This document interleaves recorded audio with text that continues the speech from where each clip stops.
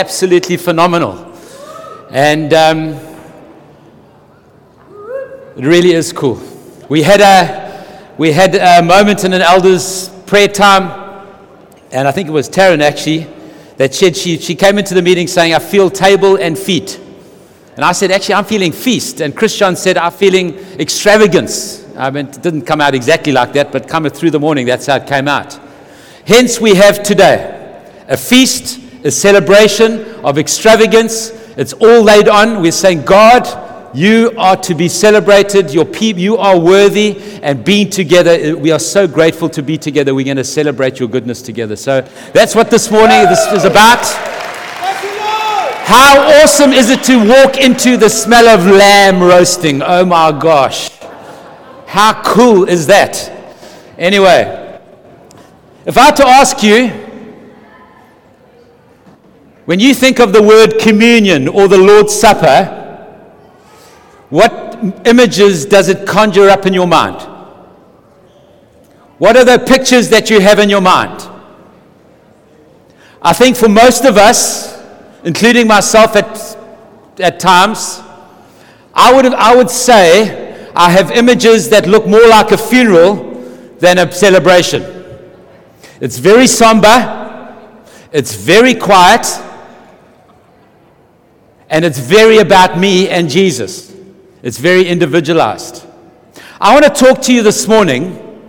I want to rattle your cages this morning around what the Lord's Supper was actually like. How it moved from a meal to become a mass. Because you see, friends, what we're doing this morning looks a whole lot more than like the Lord's Supper in Jesus' day than what we do when we have a nip and a sip on a Sunday morning. So I want to talk to you about that. I want you to get excited about that. And I want you to start practicing that at your table. You see, friends, Heather spoke about the table last week, so beautifully planned by the Lord. And you see, the table, friends, was the center of the church.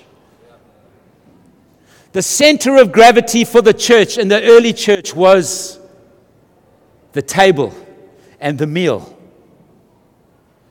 And what happened is we get 1 Corinthians 11, where Paul, probably the most expanded version or kind of most of the teaching around the Lord's Supper because they were doing it wrong, Paul addresses there in 1 Corinthians 11. But when he talks about the Lord's Supper, what he does, he's referring back to the Last Supper.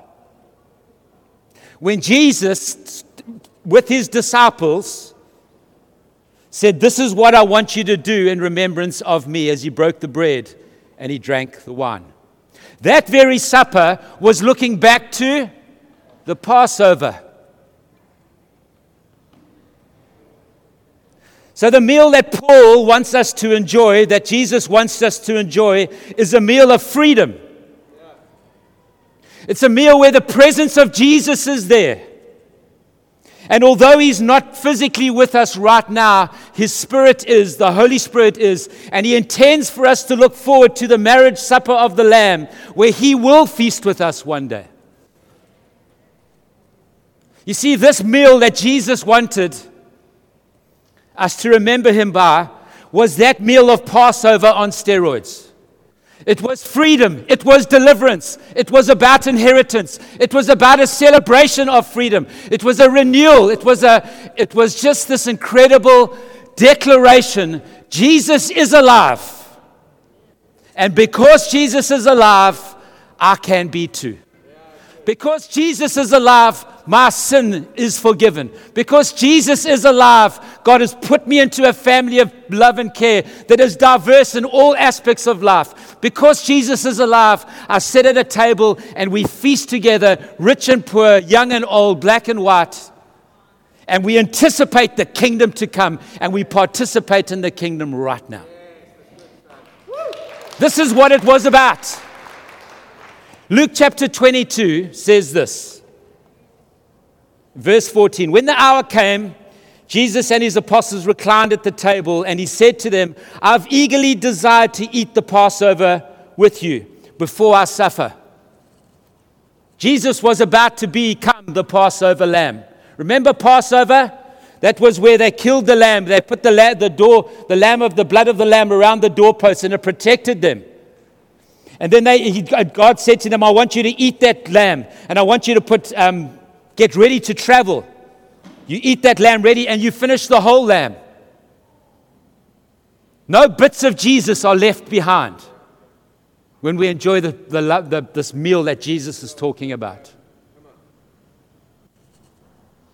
Passover, for I tell you, I will not eat of it again until it finds fulfillment in the kingdom of God.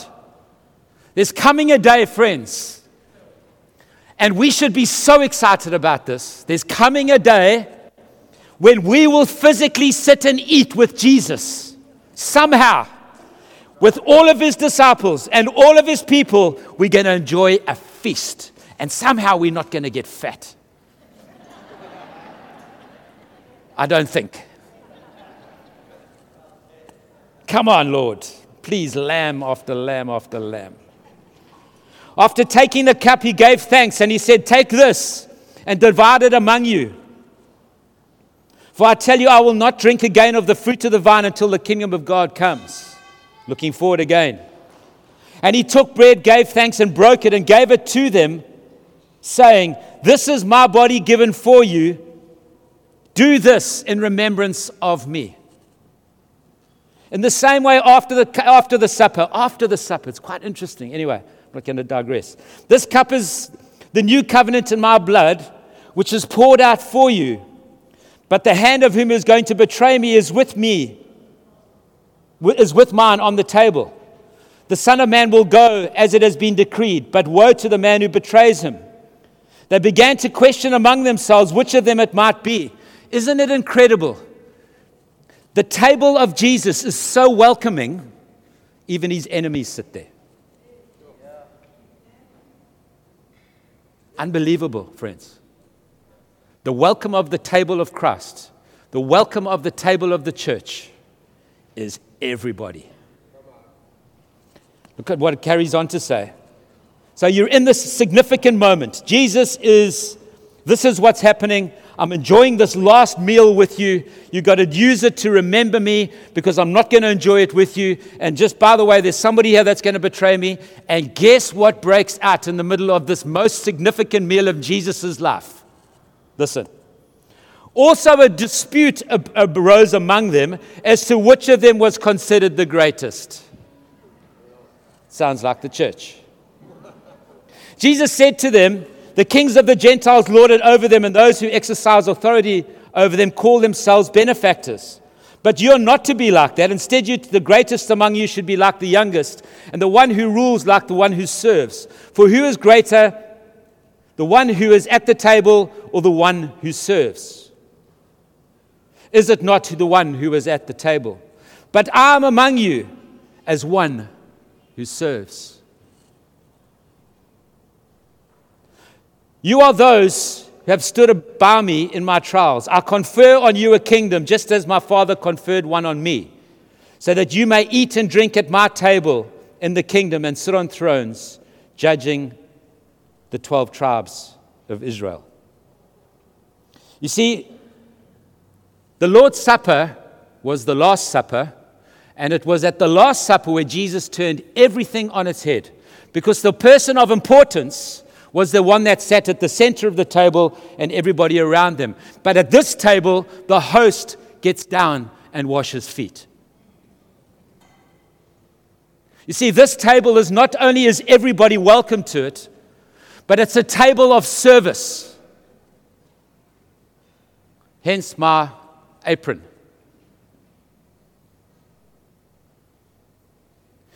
You see, friends, I think the church has so lost the meal,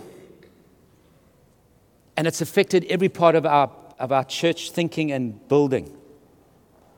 Because if it was the meal, friends, having people in your home and breaking bread together, and we're going to see now with an actual meal, and acknowledging the presence of Christ, and remembering what he's done for you, and anticipating what he's got for you, the kingdom comes. The reason why we do small groups in this church is because we want a table feel to our family. We want a meal aspect to our family where we can enjoy, we can eat each other. So much happens around a meal. I'm going to get into the 6 words that are used for the Lord's Supper, or the words that are used, different words that are used, to try and expound that and explain that a little bit better. And what we're going to do is we're going to go and eat together, like I'm going to talk to you, and we're going to give people an opportunity to wash feet. Table and feet. Because you see, this meal was one where Jesus says, remember this, remember my blood, remember my body. And he did it completely differently.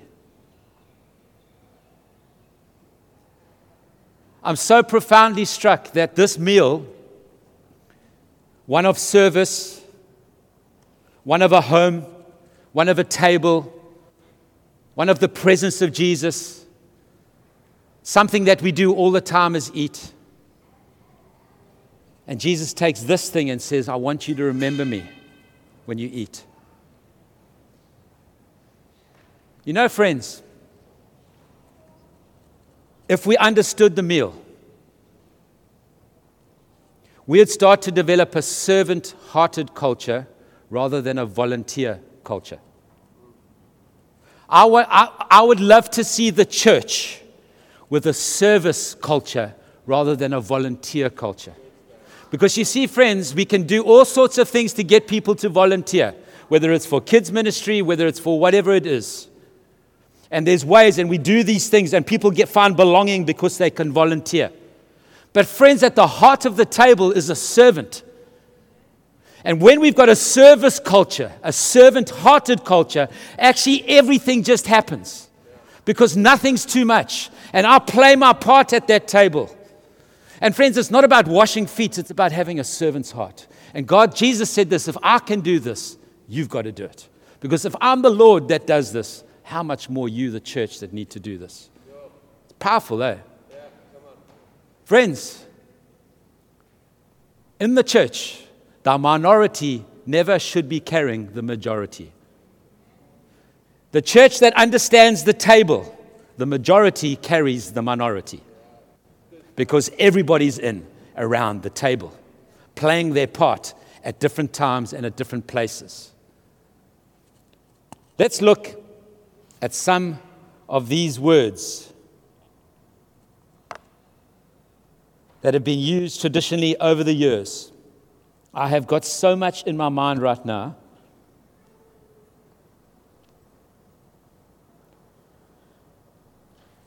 You know, a great way to think of the Lord's table is to think of a birthday party. So you think of a birthday party, you think, well, I'm 50 years old and I'm having a birthday. Or 40 years old, I'm having a birthday. What are you doing in that moment? In that moment, you're looking back and you're celebrating your birth. And what do people say to you when they come to you? Many happy returns of the day. Looking forward. You see, in your birthday celebration, you have a moment where past and future come into the present. This is what the table's about. And when Jesus says, do this in remembrance of me, he's meaning do this as in have a meal in remembrance of me, not just a nip and a sip that we do on a Sunday. And I'll tell you now, you see, we do those things, and there is a place for those things because you can't always put this on like we're doing today. So they become symbols of the symbols. We kind of acknowledge that. But friends, we've got to be a church that's eating in each other's homes. Opening our hearts and opening our homes to receive people and enjoy the life, the resurrection life of God, as though Jesus was sitting at the table with you.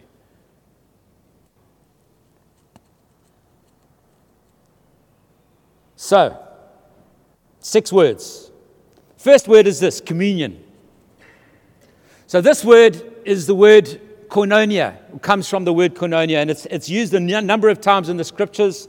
1 Corinthians 10, verse 16 in particular, it says, is not the participation in it talks about participation in the blood of Christ. It talks about participation in the body of Christ. That word participation is koinonia. So this meal and all of these words are words that the church has used over history, but all of these words carry something of the meaning of what it's all about. So it's kind of just a simple way to land some of the things that this is all about and why are we doing what we're doing. So communion is fellowship or participation or sharing. So there's this moment where we actually sit at the table of fellowship with Jesus and with each other. You'll start to hear through this process, and I'm reading 2 or 3 books on this at the moment, and it's just profoundly mind-blowing. How much, friends, this has got to do with Jesus, but it's not just Jesus and you, it's Jesus and us. It's got to do with fellowship. It's got to do with sharing. It's got to do with participation. It's got to do with being with one another. It's got to do with being celebratory with each other, and looking back and thanking God for what He's done. Jesus actually died on God intervened through the blood and the body of Jesus that we could live in freedom and that we would have an inheritance. It's participation in that. It's communion with that, in that. It's fellowship with the life of Jesus. It's a place where you can invite people. It's got to be the most evangelistic place on the planet at that moment.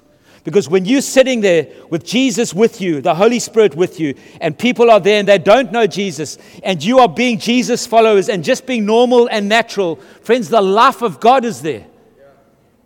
We share the life, the resurrection of God around that table. Another word is the word breaking of bread. We see that in Acts chapter 2 and Acts 20, where it says they broke bread together. It's incredible that it's not cut, it's broken.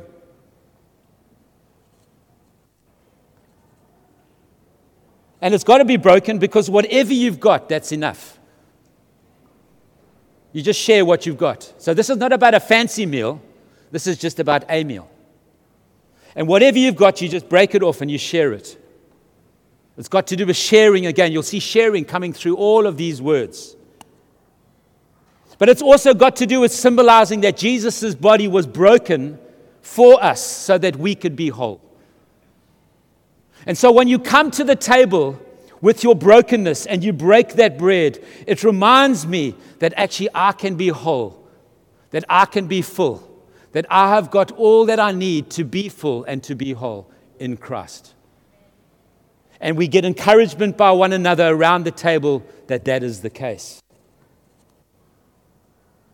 We start to remember this, is that all life comes through death. All life comes through death. Anything you eat, plant or animal, for you to be sustained with food, something had to die. Have you ever thought of that? Whether it was a thing of wheat or an animal, something had to die to sustain you so that you can eat. And it reminds you of this unbelievable thing, that we live lives of dependence on the death of Jesus. We're dependent on Him. It's full of significance. And we remind ourselves that we need others' sacrifice to live.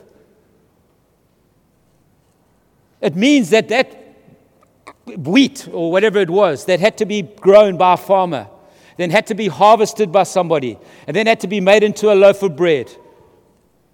There was the sacrifice of many to get to that table. And we understand not only are we thankful for the sacrifice of Jesus, but we sacrifice the sacrifice that we have with each other and for each other as we live for one another's benefit. This all happens at the table, friends. And my prayer is that we're going to get a table culture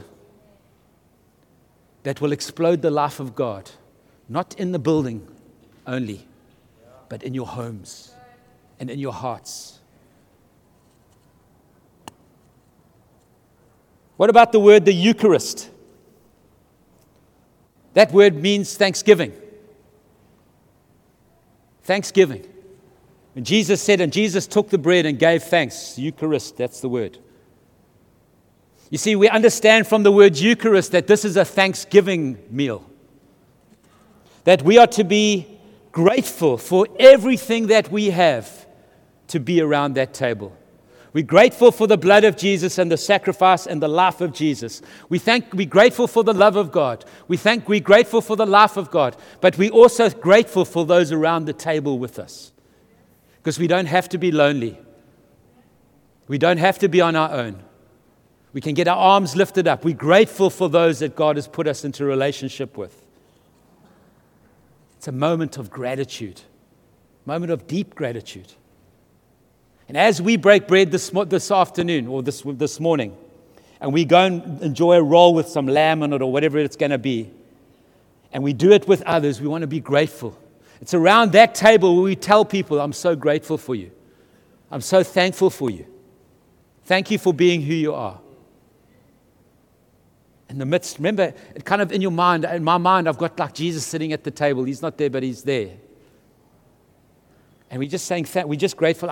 I think it warms the heart of God for a church that lives like that. What about the word the love feast? It's used once in the New Testament, in Jude 12. And it's used in the context of false teachers that are messing things up.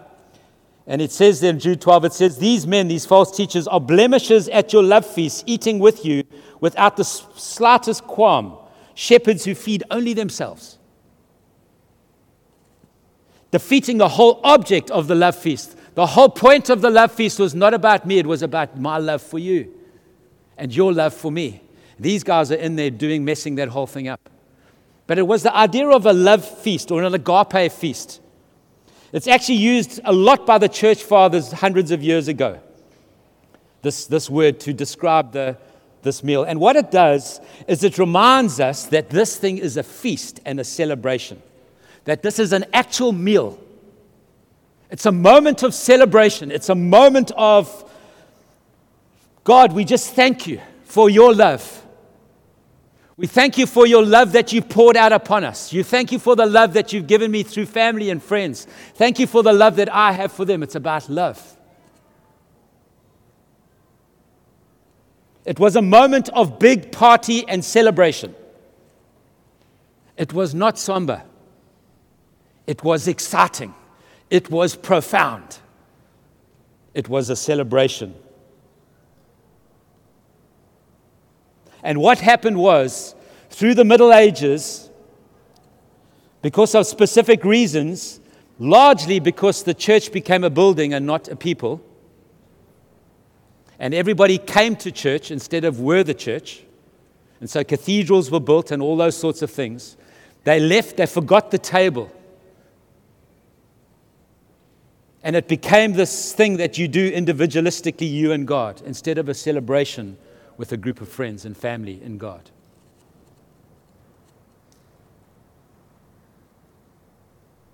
In fact, it was such a celebration that there were problems with this meal, according to Paul. People were getting drunk, and they were eating too much. This was the kind of celebration it was. This was a flowing celebration of life. And the center, the most important person at that meal was Jesus himself and his people celebrating that and celebrating each other. What about the word, the Lord's Supper? The Lord's Supper. They came, and in 1 Corinthians 11 uses this, when you come together to eat the Lord's Supper. Because eating was the center of gravity of the church, and there was a thing called a covenant meal. So when you made a covenant with somebody, you would have a meal with them.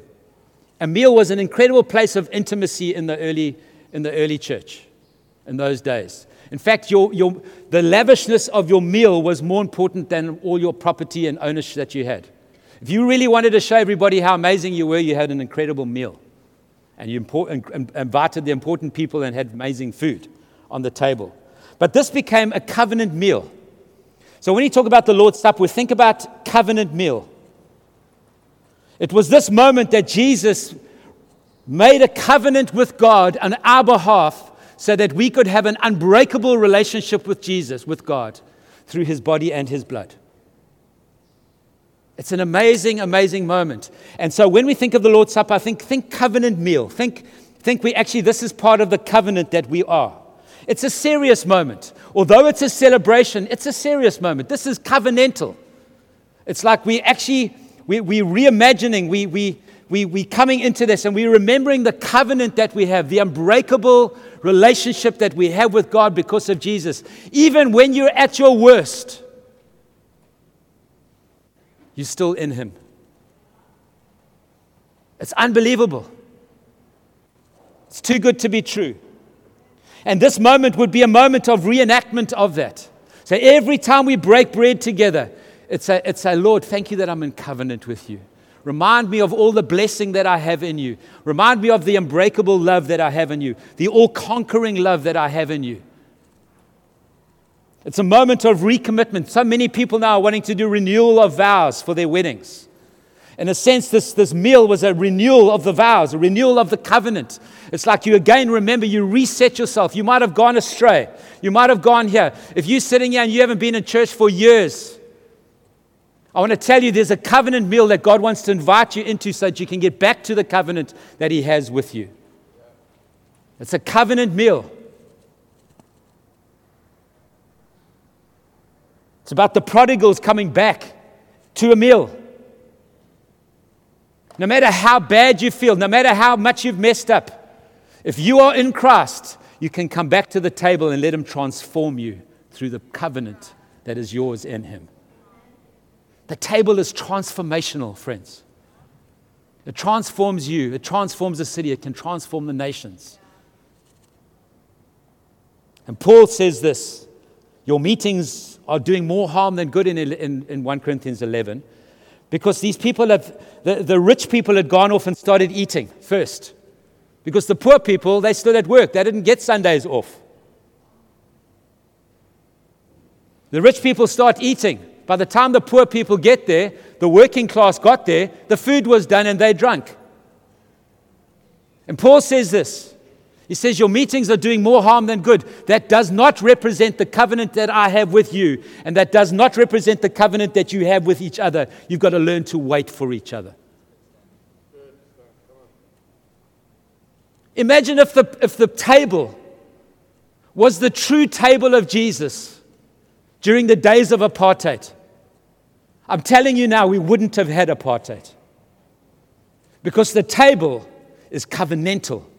And because I'm in covenant with him, I'm in covenant with you and with everybody else. And it doesn't matter your station in life. It doesn't matter the language you speak. It doesn't matter the color of your skin. You're welcome to the table because Jesus is at the center.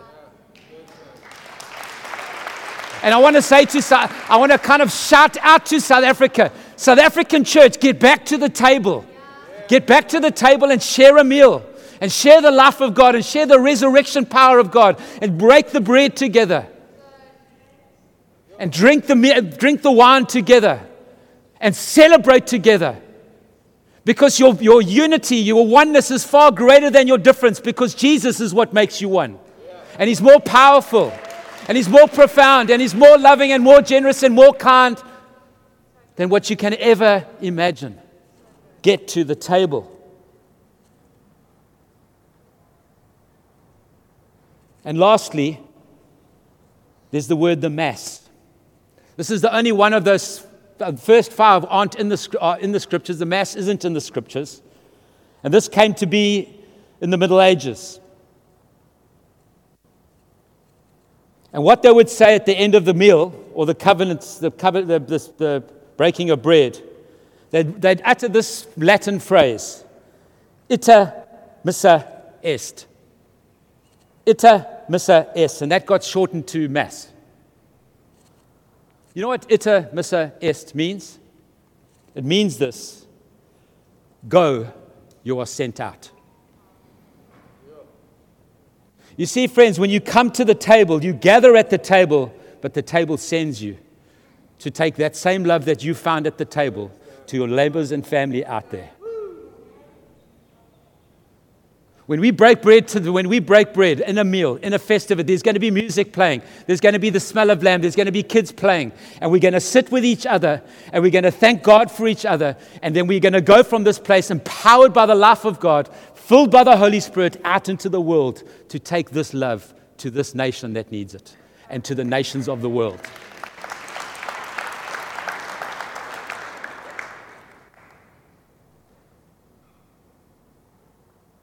I've got so much show, I'm not going to go there. But I think you've got the gist of it.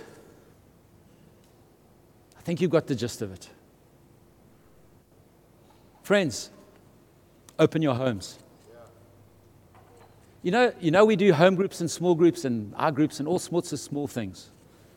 But you know what a home group actually is? It's a meal. There's no pressure to preach. There's no pressure to sing songs. You sit and you talk. With Jesus at the head, His blood spilled for you so you can be together, and you release the life of God. That's home group. Get into one if you're not.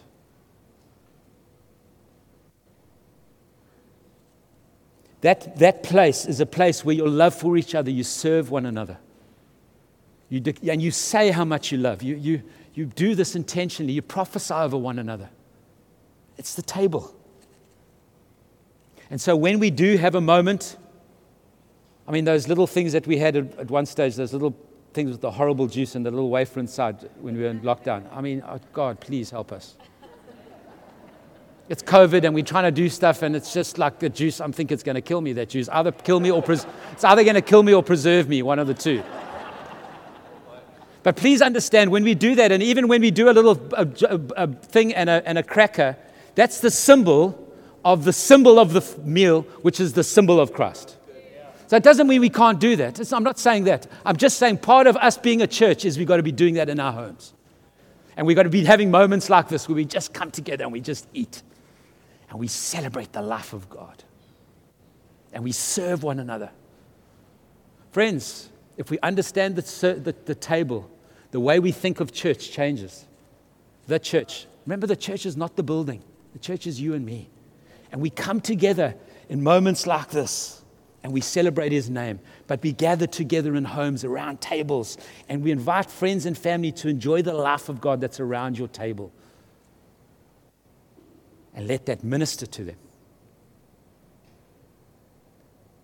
So what we're going to do this morning is we're going to go and do that. It's going to be fun, it's going to be celebratory, but it's going to be serious.